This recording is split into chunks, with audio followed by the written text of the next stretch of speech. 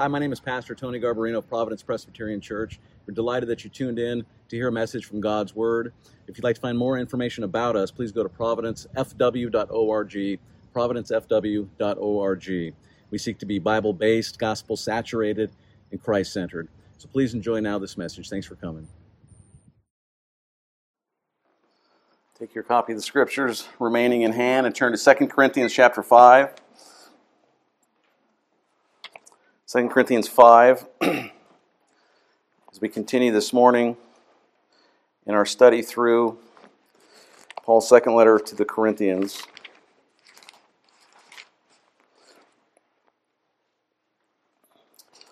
And before we hear from his word once more, let's ask his blessing together in prayer on the preaching, the hearing, and the reading of that word. Let's pray together. Our gracious God and Heavenly Father, we come again before you.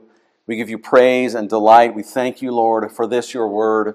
We thank you that you have condescended to speak to us as your children.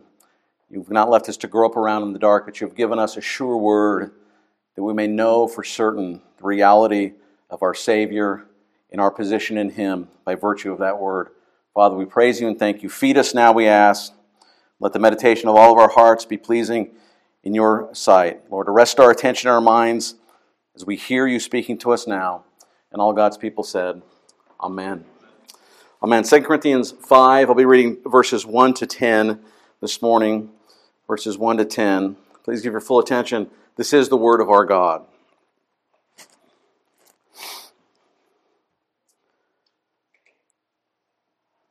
For we know that if the tent, that is our earthly home, is destroyed, we have a building from God, a house not made with hands, eternal in the heavens. For in this tent we groan, longing to put on our heavenly dwelling, if indeed by putting it on we may not be found naked. For while we are still in this tent, we groan, being burdened, not that we would be unclothed, but that we would be further clothed, so that what is mortal may be swallowed up by life. He who has prepared us for this very thing is God, who has given us the Spirit as a guarantee. So we are always of good courage. We know that while we are at home in the body, we are away from the Lord, for we walk by faith, not by sight. Yes, we are of good courage, and we would rather be away from the body and at home with the Lord. So whether at home or away, we make it our aim to please him, for we must all appear before the judgment seat of Christ, so that each one may receive what is due for what he has done in the body, whether good or evil. The grass withers and the flowers fall, but the word of our Lord endures forever. May he add his blessing upon it. Well, it is always a great delight to bring a message from God's word for you, Lord's Day by Lord's Day, and we begin this morning at chapter 5 as we continue this book. And as we get into this chapter 5, let's remember where Paul has been, where he's been saying in the context, right? He's been talking about the resurrection and the centrality of the resurrection. And as we face sufferings and problems and persecution even, we hope in the resurrection, right? From Paul, for him and for his companions, and for us as well, brothers and sisters. Though our outer self is wasting away, he has just told us, we don't lose heart, we don't lose hope. Why? Because our inner self is being renewed day by day. The resurrection is there and our source of hope in the midst of the stuff of life, the things that we go through. Christ's resurrection gave them hope. And Christ's resurrection still gives hope to you and I, even this morning. Knowledge of his resurrection, Christ's resurrection, gave certainty to their own resurrection. Therefore, Paul has told us, their work was not fruitless, it was not in vain, it was not meaningless. In all things, their hope is from and because of Christ's resurrection. It is central to their life, in their motivation, in their encouragement. And that's the foundation for Paul's message, right? In our work and in our struggles, for all believers, we need to remember, you belong to him, right? We belong to Jesus. We are united to him, therefore, all that you are and all that you do is rooted in Christ and his accomplishment and his work on the cross, his life, death, and resurrection. And so we pick up this morning here in chapter 5 where Paul continues to expound on these things, the resurrection and the implications that it has for the Christians to whom he's writing. As we work through this text this morning, we'll see that we will focus on living in the power of the resurrection of Christ. Right? That's kind of the theme of what he's doing here in this first half of chapter 5. God has told us through Paul that there's a way to live in and through all the pains and strains and struggles of this life. And indeed, there's only one way to do so. Right? Living in resurrection power is not a mystical superpower for the super faithful or for upper level Christians. It is indeed the life that we are all called to live, shoulder to shoulder in this battle of our pilgrim lives here in this pilgrim land. And so we'll see this morning in verses 1 to 10, it's three aspects of what it is to live in the power of Christ's resurrection, right? You'll see it in your liturgy, the structure of the message. These three aspects. First, we'll look at, Paul talks about a hope for home, a hope for glory. And then 2, a happy heart. And then 3, a holy obedience, right? A holy obedience, a whole-souled obedience. But the first aspect of what it is to live in the power of the resurrection of Christ is that hope, a hope for our true home in glory, right? The hope of the Christian that comes from the indwelling power of the Holy Spirit. And so look there in verse 1 of chapter 5. And listen again as he says, "For we know that if the tent that is our earthly home is destroyed, we have a building from God, a house not made with hands, eternal in the heavens." Again, Paul is building on what he said earlier. Right? Just in chapter 4, I'll remind you, he said, "So we do not lose hope," remember, twice. "Though our outer self is wasting away, our inner self is being renewed day by day." And then in verse 18 he says, "As we look not to the things that are seen, but to the things that are unseen. For the things that are seen are transient, temporary. But the things that are unseen, are eternal." And then he picks up here in verse 1 of chapter 5, and he continues this discussion of the things unseen. Right? They are eternal. And he says that if the earthly is destroyed, we know that we have a heavenly home. And his point is that our physical bodies are like a tent, right? They will have an end. That's why we read in Hebrews chapter 1 for our New Testament reading, where the author to the Hebrews quotes Psalm 102, and he says, "The earth, creation itself, will perish. It will wear out like a garment," he says, like a piece of clothing. Right? There is a permanent and there is a temporary. And we see the contrast that's made between the bodies we now have and the bodies we will receive at the resurrection. Our mortal bodies are temporary, they're temporal, but our resurrection bodies are eternal. Paul is looking towards the resurrection hope. His hope is not in the tent of this body. He does not hope in this tent. And I wonder when the last time you thought about that, when you thought about these bodies that we spend so much time on. They're not going to last. As amazing as God has made our physical bodies, they're truly amazing. They are not eternal, but rather they're like a tent. And who uses tents? Like campers. Campers don't go in the woods and build houses, right? They use tents. Tents are temporary. We are called to be sure good stewards of the tent that God gave us. We're to be healthy and aware and make good decisions. These are all good things, good decisions for our bodies. Why do we do so? So we can be effective in the callings, the places, the roles that God has placed us. We are not, however, to be obsessed with our tent or completely preoccupied with this tent, this temporary body that God gave us. As most of you know, I've had issues with my back for about 25 years. And I can tell you from personal experience, and I know you could tell me as well, that regardless of what you do to this tent, regardless of what you do, it will not last. It does break down, right? It does not remain in like new condition. This tent of ours reminds us every morning, with every painful movement, that it is temporary. It is wasting away. So we care for ourselves, yes, of course, but not for vanity, not to attain eternal youth, but for duration and strength and endurance and usefulness to the Lord for His glory in His service. Because God calls us to be good stewards of all that He's entrusted to us. And so health is not the ends, right? But the means for that service.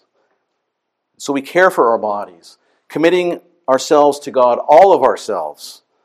Right? And this is something that Paul talks about elsewhere. You'll recall in Romans chapter 12, he says, present your bodies as a living sacrifice.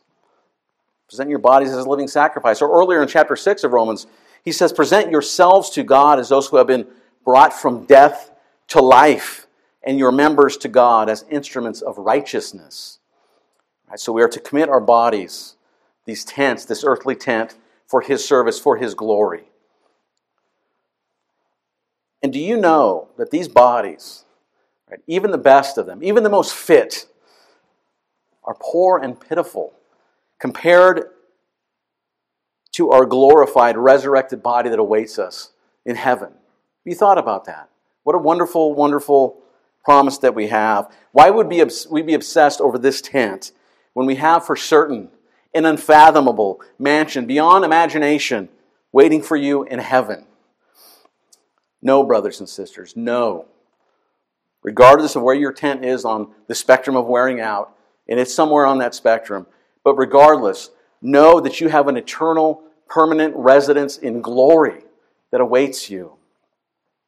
That's what God's Word tells us, right? That you have a home from God, eternal in the heavens, right? If you turn to 1 Peter, one of the most glorious passages that I meditate upon that I think is wonderful hope for us about this double guarantee. 1 Peter 1, starting in verse 3. Apostle Peter says this, "Blessed be the God and Father of our Lord Jesus Christ. According to His great mercy, He has caused us to be born again to a living hope through the resurrection of Jesus Christ from the dead, to an eternal inheritance that is imperishable, undefiled, undefading, kept in heaven for you, who by God's power are being guarded through faith for a salvation ready to be revealed at the last time." Right? What a wonderful promise. He multiplies, he compounds these adjectives. It's imperishable, unfading, undefiled, kept for you. You who are being guarded for it. Right? So one aspect of living in the power of the resurrection is living in hope, despite whatever else is going on in this tent that is wasting away. Hope for your true home in glory. And I pray, dear Christian, that you would cultivate this hope, that you would pray for this hope, that you would grow to look to the permanent, true home that is surely yours, you who belong to Jesus Christ. Those who belong to Him have a hope for this true home. And they also have what? They have a hungry heart that's made blessed, made happy in Christ alone, right? A hungry heart that is satisfied in the Savior. It is alone satiated in the Savior Jesus Christ. And this is the next aspect that we see of living in resurrection hope, living in the hope of the resurrection of Christ. It's a hungry heart, a hungry, happy heart that's contented. Its contentment is found in Christ alone. Listen to verse 2 and 3 of 2 Corinthians 5. He goes on, Paul, and he says, "For in this tent we groan, longing to put on our heavenly dwelling, if indeed by putting it on we may not be found naked." Paul elsewhere speaks of suffering and groaning. Right? This is one of those constant themes that runs concurrent with his discussion of glory and the resurrection, the hope that we have. In Romans 8, you'll recall, we looked at it a number of weeks ago, or for the last couple of weeks, I think I've mentioned it. Romans 8, verse 22, he says, "For we know that the whole creation has been groaning together in the pains of childbirth until now." And he says, and not only creation, but we ourselves, who have the first fruits of the Spirit, groan inwardly as we wait eagerly for adoption as sons, the redemption of our bodies. Right?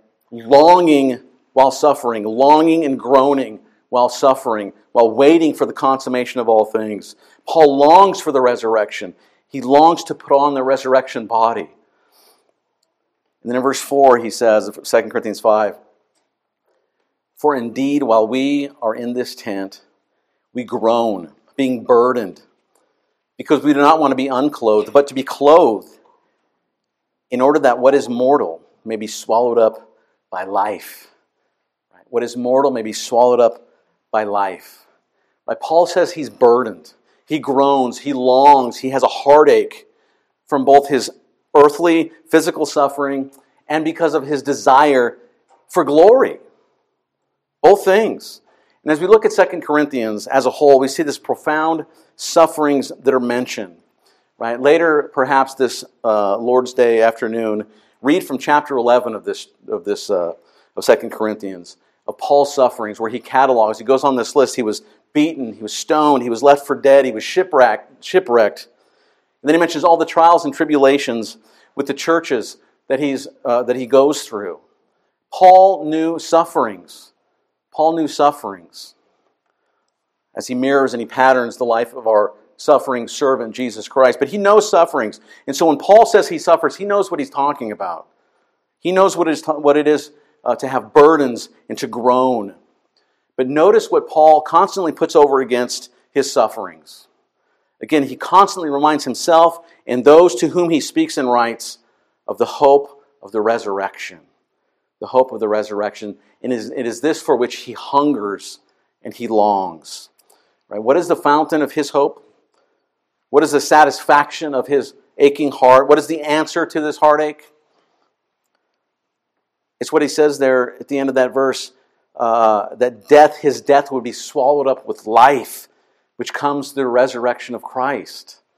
Right? Think about that for a moment. This most glorious phrase in God's Word. What could be possibly more wonderful and glorious for us, brothers and sisters? He says that which is dying, is swallowed up by life, by that which does not die. Eternal life swallows up death for the believer. Right? That's amazing. That is incredible. It's glorious. For the non-Christian, life is swallowed up by death. But for you who belong to Jesus Christ, mortality is swallowed up by life, by the power of the resurrection. What a wonderful, wonderful encouragement for us. What a wonderful promise and truth, in fact, from God's Word. And so how can Paul be filled with such hope and with such assurance? How is it that in the face of such burdens, he can be so encouraged? Well, he tells us in verse 5, where he says, "He who has prepared us for this very thing is God, who has given us the Spirit as a guarantee." Right? How can Paul be so encouraged through all of these things? The Holy Spirit is his. Right? The Holy Spirit is his. He resides within him. He knows the hope of the resurrection of Christ. And because Christ has been raised, right, he knows that hope because his Savior has been raised. It was Paul who saw him, recall. Paul knew that because Christ was raised, he too would follow with certainty. The head is raised and the body will be raised as well. And so he draws our attention here in this verse 5, to the Holy Spirit as our pledge, as our down payment, as our guarantee. This is why Paul has the assurance of the resurrection, because he has the down payment of the Holy Spirit. And you too, right? If you belong to Christ, you have the same assurance from the same presence of that same Holy Spirit. Right? If you are his, the Holy Spirit is living within you. In light of the presence of the Holy Spirit, Paul is strengthened. He is contented. His aching heart is encouraged, and his heart is happy, blessed, satiated, satisfied. And so in verses 6 and 7 he says, "So we are always of good courage. We walk by faith, not by sight." We walk by faith, not by sight. And notice here this double mention of groaning in the earlier passages. And it's answered by this double report of being of good courage here in verse 8. Right? The groaning is answered by we are always of good courage. Right? Paul and the apostles can face even death in light of the hope that they have and in light of the power in which they live. They do not look at what they can see, at the sufferings, at weakness, at the beleaguered state of their bodies. But they look with the eyes of faith to the resurrected Christ, to the reality of the presence of the Spirit that resides within them. This is what gives them hope. This is what they hunger for and what drives their contentment. And this is what gives you hope, dear Christian. Brothers and sisters, this is what gives you hunger. Right? It's what we hunger for, rather. Hope and healing for our aching hearts. It's from Christ alone. And so it is good, brothers and sisters, that we should develop a longing for glory and a hunger for heaven, right? These very things that are ours and will be ours for eternity. This is part of what it is to live in the power of the resurrection. And it's a work of the Holy Spirit within us for our consolation, for our comfort, for our encouragement, right, in our lives here in this pilgrim land. And then again in verse 8, as I mentioned, he says, we are of good courage. We are of good courage. Even though we would wish otherwise, be in another state. If it was our plan, we wouldn't be in this state. But we are of good courage, he says, trusting in Christ, trusting in the providence of God and His goodness to us and His promise to work all things for our good, enabled by the Holy Spirit, right, in this in-between time, in between His first and second coming, to glory, right? We're enabled to glory in the resurrection, contented, satisfied in our Savior. And while Paul had a great desire for his sufferings to end, right? Remember again his pleading with the Lord. 3 times, remove this from me. Even though he pled with the Lord, and he had this desire for them to come to an end, so that he would enter into the eternal state, the eternal rest of heaven and be with Christ. At the same time, we see, he submits to the will of the Father. He was content to be where God had him in that moment, full of courage and confidence and content, right? Not in himself, but in Christ the Lord. And so in verse 9 he says, so whether we are at home or away, we make it our aim to please Him. We make it our aim to please Him. Right? Different versions in English work that word differently. Aim, goal, ambition is good. Ambition is good, a good translation of that word. It means to love what is honorable. It's the dictating factor of our lives, our ambition, our aim. It will affect all that we do. It will affect your sinning, and it will affect your loving. It will affect your affections. Your ambition drives you. It motivates you. It's a gauge, a limiter, a barometer for you and your life. Is it your ambition, brothers and sisters, no matter what the circumstances are, is it your ambition to be pleasing to Him? To be pleasing to Him, to know what His will and His design and His desire for your life is, and to be pleasing Him. Is that your goal? I know it can be a very touchy subject because it hits home for most of us, right? When we honestly reflect on these things in our own hearts. And I know that I feel miserably at this time and time again. What drives me very often is not what it should be. It's not to please Him, it's to please myself, right? My ambition is broken, it's skewed and wrong, it's myopic and selfish and fleshly and whatever else. We are forgetful, brothers and sisters. We are feeble and we are foolish and we fail. But even in our failures and in our inconsistencies, we can praise God that we have a Savior who did not fail, but He was bent on always pleasing His Father, always doing His will, and He did so to perfection. And we can look to Him in our failures, and from from hearts of gratitude, from hearts made new, live lives in the power of the resurrection as He works in you and conforms you to Himself. That's what drives our ambition. So it should fill and swell our hearts, the reality what Christ has done for us, who we are in Christ, in the promise and the hope of our resurrection, flowing certainly from His resurrection. Look what He's done for you. Look at all that He has done. He lived a perfect life for you. He died a death on the cross for your failure of living that life perfectly. And He ever lives for you. He ever lives to intercede for you, pleading, mediating before the Father. Does that not drive you? Does that not impact your life and impact your living? But how could it not? How could it not? Never forget that, dear Christian. Never let that fade into the background of your minds and hearts. And in all this we see, therefore, that Paul was content. Right? Though his heart longed and groaned and he hungered to be elsewhere, to be in glory, for it to end, stop the suffering, and be with the Lord before the face of God, nevertheless, he was content in Christ. He was content where the Lord had him. His heart was happy in Jesus, his Savior. How many of us look for contentment in so many other things? So many other things. If we look for contentment in anything but Christ, we will always have a lack of contentment. Always. All other things disappoint. No matter what the addiction is, no matter what it is, any and all idols lie. Right? Idols are liars. They do not satisfy. They do not deliver what they promise. Rather, they suck us into further and further bondage. And what did Augustine of old say, right, in regards to this? He said, our hearts are restless until they find their rest in Thee. Right? Our hearts are restless until they find their rest in Thee. Or Blaise Pascal said, we have a God-shaped hole in our heart. It's only satisfied when it's filled with Christ, when the Lord is there. And so we will remain discontented until we find our contentment in the Lord, the only true satisfaction for our desires. And notice here that Paul even includes his strong desire to be with Christ. Right? Again, verse 9, whether home or away. Right? One of my professors in seminary used to say, good goods make bad gods. And he said, even a good godly desire can become an idol for us. Right? It can become an idol. And those good things, they still make bad gods because they become an idol for us. Good goods make bad gods.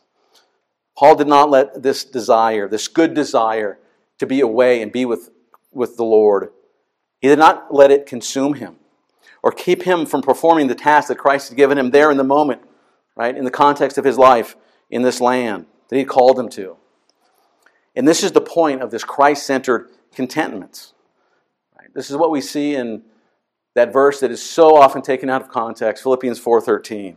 Right? You all know this verse. Many people take this as their superhero verse. I had another professor of mine would refer to this as the Superman verse. Right? I can do all things in Christ. I can stop a bullet. I can outrun a locomotive. I can leap tall buildings in a single bound. People aren't usually that crass about how they view this verse, but that's the sense for many. But what is the context?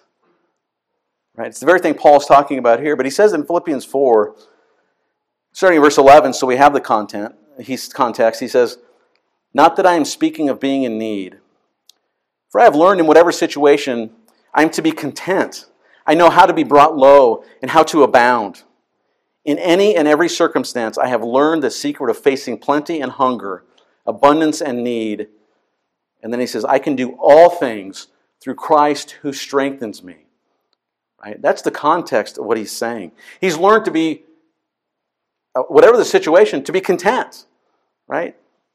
That's what he's talking about. It's not a Superman verse. He's learned to be content wherever the Lord had put him, submitting to the will of the Lord, rejoicing in the will of the Lord for him. A happy heart in Christ, regardless of what is around him. And this is certainly an aspect of the resurrection life. A contentment for the hungering soul. Not indifference, not in apathy, but because we are so satisfied in Christ, so fueled by the resurrection of Christ, that whatever we face, even if we face trials, we can still face them with hope and courage and boldness. This is what drove Paul. It's what drove the apostle. And it's the same thing available for you, dear Christian. It's the same thing available for us. Pray for contentment. Pray for contentment. Not contentment in things, the things of this life, the things that will pass away, but for contentment in your Savior, Jesus Christ. Because that is the alone thing that will satisfy your hunger. Pray for that contentment. Beg the Lord to give you contentment in Christ. A happy heart in your Lord Jesus. And so we've looked at these aspects of living in the power of the resurrection, right? Hope for home, a happy heart, and now briefly the third aspect as we conclude, a holy obedience, right? A holy obedience. Holy obedience. Its importance and its need. It's a necessity, right? These aspects of living in Christ are all interconnected. And this need for obedience is tied closely with contentment. It flows out of that, actually. We talked a little about this already, but it's what drives our ambition. Right? What does the Scripture say drives Paul? It's the hope of the resurrection and a fear of the Lord. A fear, an appropriate fear of the Lord, a desire to please his King. A fear to displease him. Right? Verse 10. We'll look at this verse exclusively next week. But for we must all appear before the judgment seat of Christ, so that each one may receive what is due for what he has done in the body, whether good or evil. Again, we'll discuss this next week, but even as we work through 2 Corinthians, but for now, just realize this very, very important point. Right? The gospel is the only thing that can make you right with God. Right? Most of us get this. But also, the gospel is the only thing that can grow you. Right? It's the only thing that can grow you and give you a heart that longs and lives for Him. Only the gospel. Right? And so part of living in the power of the resurrection is growth, your growth in holiness, your sanctification, right? To use the technical word. Remember what he talked about in chapter 3. The old covenant doesn't sanctify you. It has no power to do so. It's only the gospel. Right? It's like a ship. Right? The ship of the law cannot move you. It can't move. It's only the wind of the gospel that pushes and drives you along. It's only the gospel. The law doesn't have the power to grow you. It's only the gospel. Notice the desire to obedience is not to merit eternal life, but as an expression of love to the Christ who's given them life, given us life, right? Remember the Apostle John, 1 John 5:2, touches on this where he says, "By this we know that we love the children of God, when we love God and obey His commandments." Right? By this we know that we love the children of God, when we love God and obey His commandments. Right? Love for God is an aspect of the resurrection life. The hope of the resurrection fills the Christian with the desire to love and to obey God.